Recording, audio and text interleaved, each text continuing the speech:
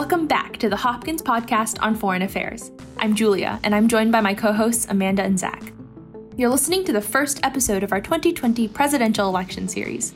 To prepare for the upcoming election, POFA will be discussing the recent emergence of a progressive approach to foreign policy, as well as what foreign policy might look like under either a Biden administration or a second Trump term.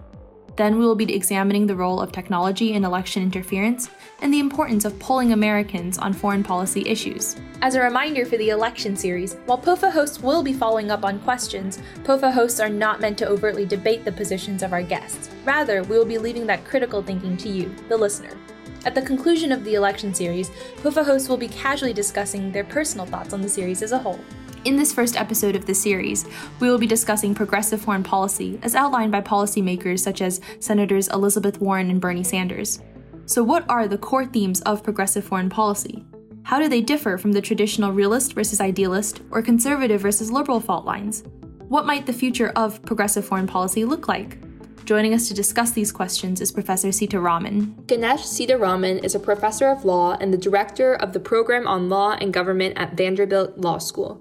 He teaches and writes about constitutional law, the regulatory state, economic policy, democracy, and foreign affairs. Sitaraman's most recent book is The Great Democracy: How to Fix Our Politics, Unrig the Economy, and Unite America. The premise of our podcast today comes from his April 2019 War on the Rocks article, The Emergence of Progressive Foreign Policy. We hope you enjoy this episode of the Hopkins Podcast on Foreign Affairs. Thank you so much, Professor, for joining us today. Thanks so much for having me. So to get us started, in your April 2019 War on the Rocks article, you briefly outline a few themes of progressive foreign policy. Could you briefly lay these out again? We will delve deeper into these themes as the podcast goes on. Yeah, I'm happy to. So what I did was I went through and read a variety of speeches, articles, and other things that had been written in recent years from progressives outlining their view of foreign policy. And having read through a bunch of that, it really struck me that there were a number of themes that just kept coming up over and over again that I think really are themes that in many ways capture what a kind of progressive foreign policy looks like. And the five that I lay out in the War on the Rocks article are first, that it breaks the silos between foreign and domestic, and between economic and non-economic. And so in a lot of cases, what you see are progressives talking a lot about how important things like economic inequality and racial justice is at home, and the impact that that might have on national strength, resilience, and our role in the world. And so that kind of sense that our domestic politics and policy is really intertwined with our foreign is really one of the central things I think about progressive foreign policy. The second category is what I would call a kind of focus and worry about authoritarian capitalism, or what I've called in other places nationalist oligarchy. And the idea is that this is a kind of government that merges together really three things. First, policies that help the wealthy and well-connected, crony capitalism, corruption, that kind of thing. And that this small group of wealthy people who are favored by the government are able to stay in power by both stirring up nationalist divisions within the population and by rigging the rules of politics to stay in office. And this kind of government you see in different parts around the world. And it's something that's very problematic, not only because of how different it is from democracy and because of how it in some ways really subverts what democracy is in really a fulsome way, but also because of how some of the countries who practice this type of government use economic integration and economic power in order to influence or shape or pressure democracies. And so some scholars have called this weaponized interdependence. Others call it reverse entanglement. But the basic idea behind this is that economic integration often gets used as a geopolitical tool to accomplish particular ends. And that's something that can be dangerous for democracies who are not wary of what those ends are being used for. The third category, I'd say, is really alliances, and especially emphasizing alliances with close allies who are democracies. And this goes back to the latter point, which is really a sense that there are a number of countries that have a lot of shared values, and that we should be building closer ties with those countries and really emphasizing how important it is for us to work together to accomplish shared goals. The fourth category is a skepticism of military intervention and the opposition to democracy promotion by force. And I think this is something that really has gained a lot of steam in the last decade, especially, and is a reaction to the interventions of the years before. And that's something maybe we can talk a little bit more about. And then the final category is cutting and reshaping the military budget. I think one of the things that's a common theme across progressive foreign policy is the sense that the military budget's too big, and that it both needs to be reduced, but also that we need to rethink how and what we're spending on, both within the military and more broadly in foreign affairs generally. And so those themes, I think, come up pretty frequently in a lot of writings by progressives on foreign policy, that I think they're really a common set of themes that in some ways may define the category of what it means to be a progressive doing foreign policy. Professor, how does progressive foreign policy differ from existing traditions in foreign policy? How does it differ from maybe one might say mainstream democratic foreign policy ideas? Well, let me shake out the two big categories that I think were really dominant for a long period of time over the last half century, and that is neoconservatism and liberal internationalism. And I think what's striking about the themes that I just went through on progressive foreign policy is that they are different from both of these traditions in a couple of important ways. The first is that both neocons and liberal internationalists were much more interested in intervention than the progressive foreign policy folks are. There's a much greater skepticism of using the military in order to intervene in foreign countries, and an extreme skepticism that such interventions can be successfully used for things like nation building or democracy promotion. So that's, I think, one big difference between the two. The other difference, I think, is a bigger, a kind of deep opposition to neoliberal economics at the global scale. And so one of the common themes over the last number of decades was a sense that in the international sphere, we should have a system of deregulation, privatization, trade liberalization, and austerity. And that was something that was pushed on foreign countries to do, was often done at home. And what was seen as part of the architecture of the international system, this kind of neoliberal mode of globalization. And I think that's something that the progressive foreign policy, that people writing as progressives in foreign policy are deeply opposed to. And the sense of how domestic economics affects foreign policy and how foreign policy affects domestic economics is a key part of that, where I think people are seeing widening inequality, real imbalances of economic power, how those threaten social solidarity, how those shape national strength and resilience, and see that there are problems in the kind of neoliberal global economic system that need to be changed, and that they have an interactive effect on our domestic politics and the functioning of our democracy. So I think those are probably the two big ways in which there's a difference from what came before.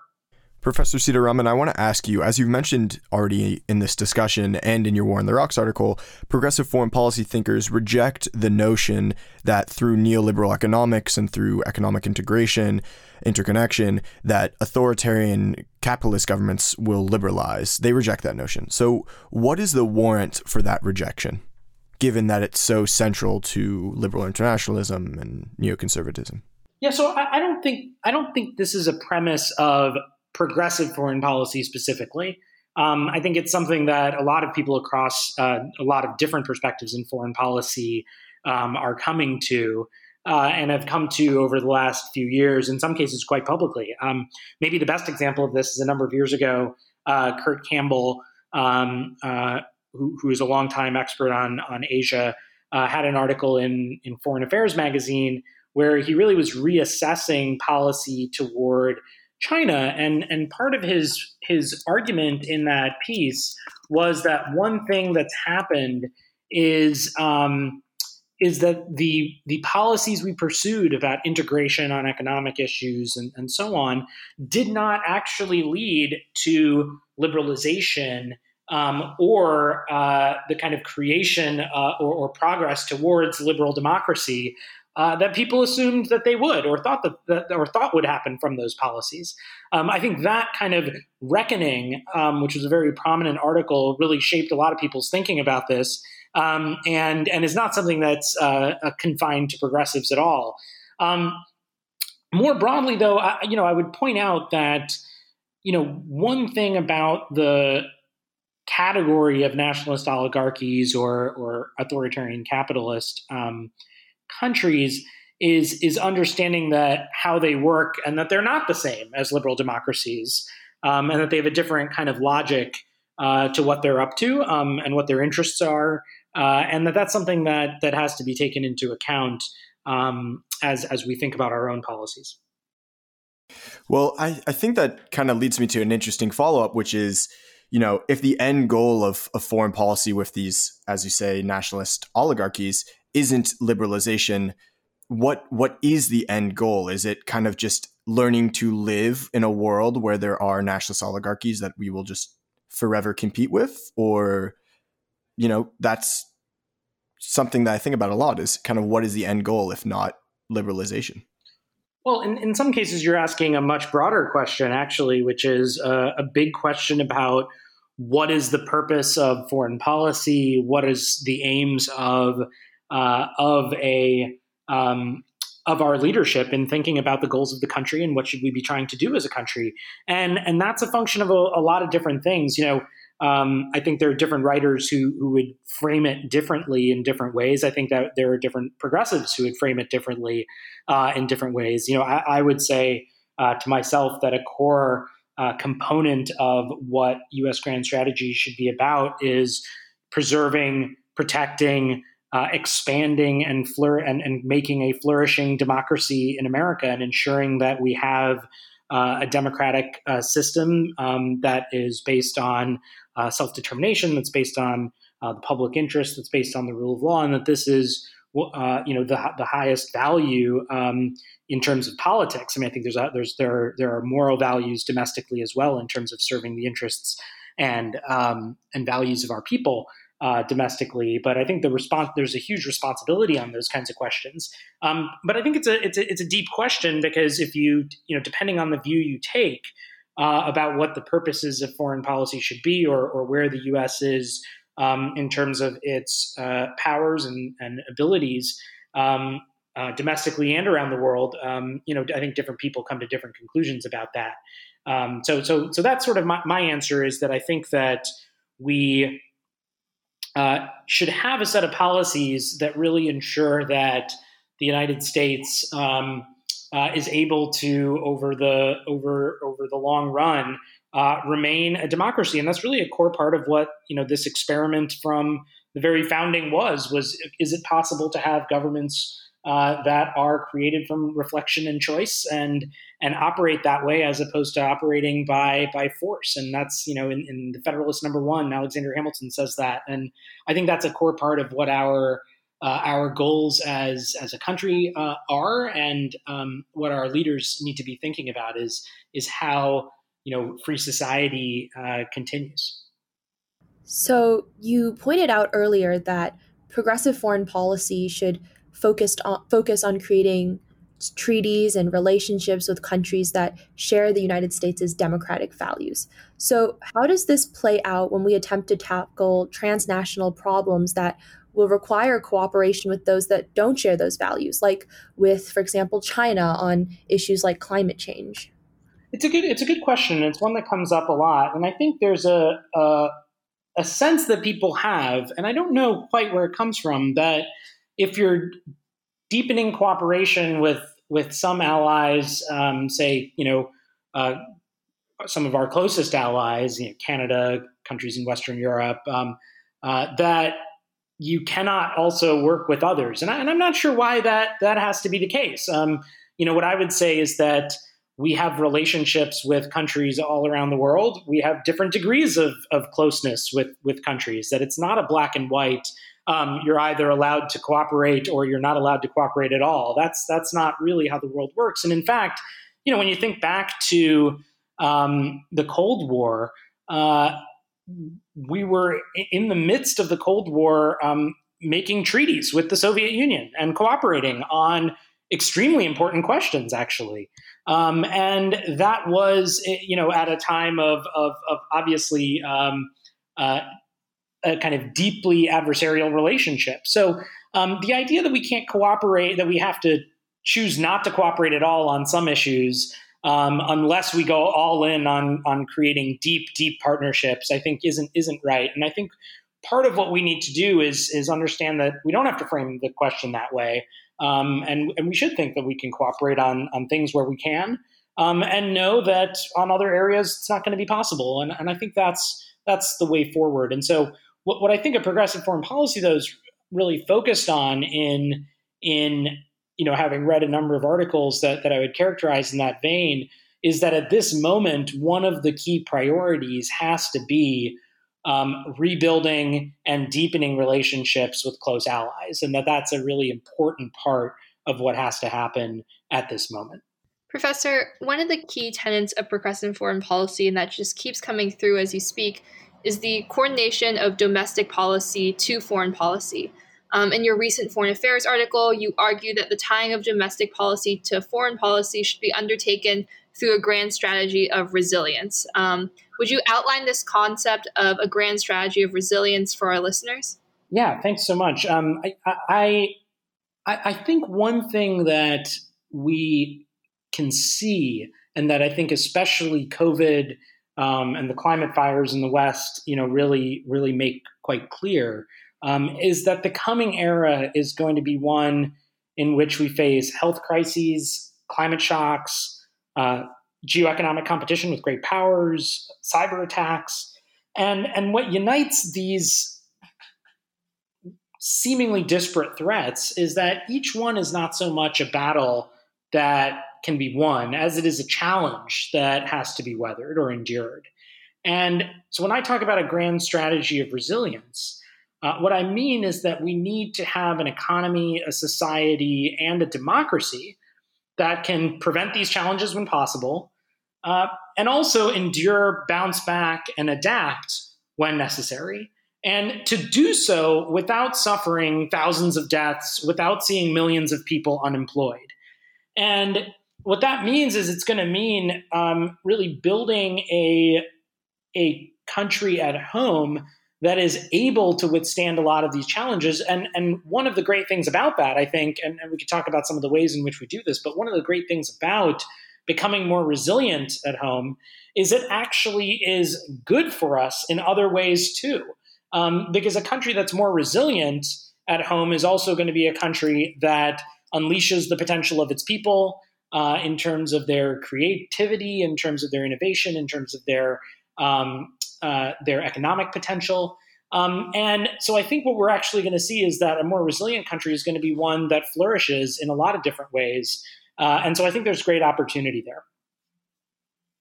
Can you give some examples on how investing in a resilient United States can make us more competitive on the world stage?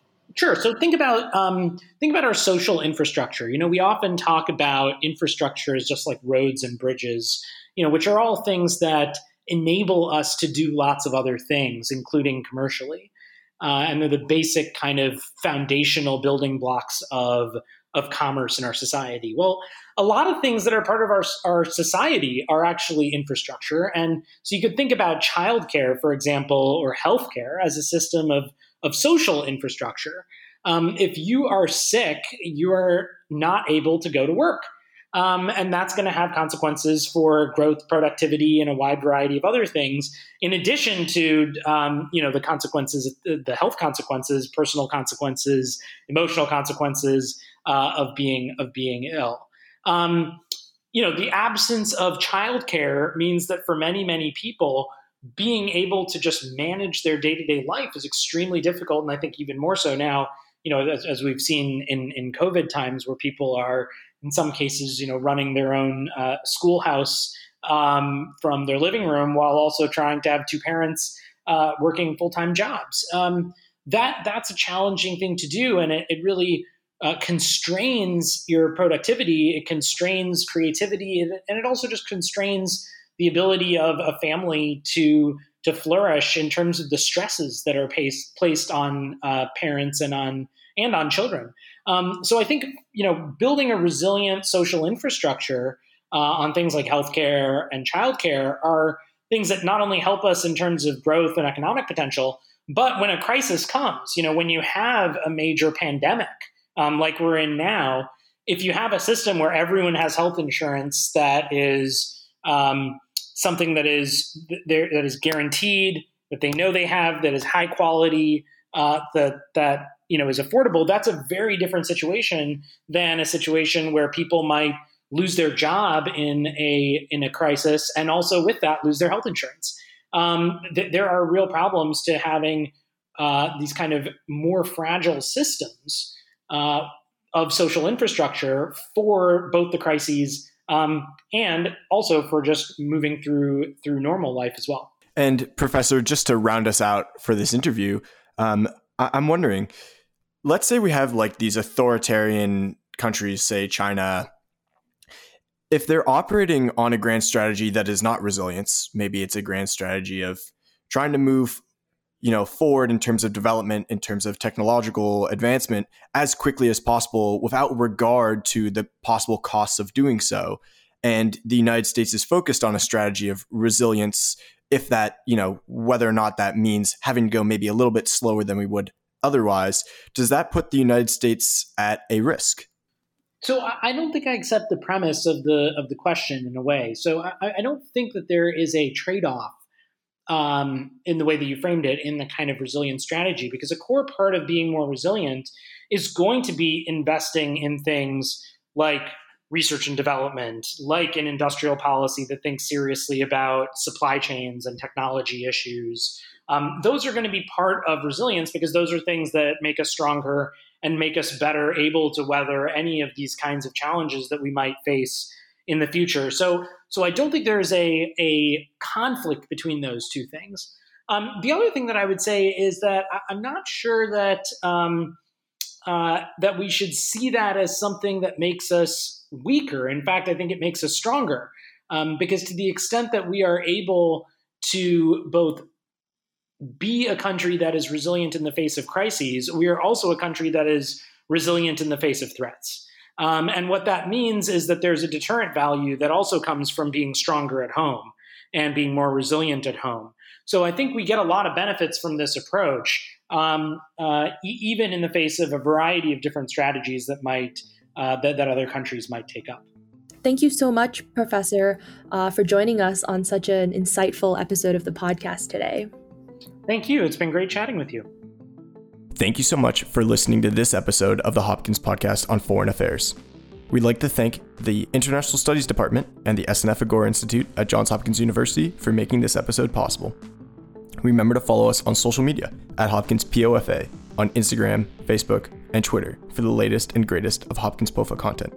Subscribe on iTunes, give us a follow on Spotify, and leave a comment. We'll see you next time.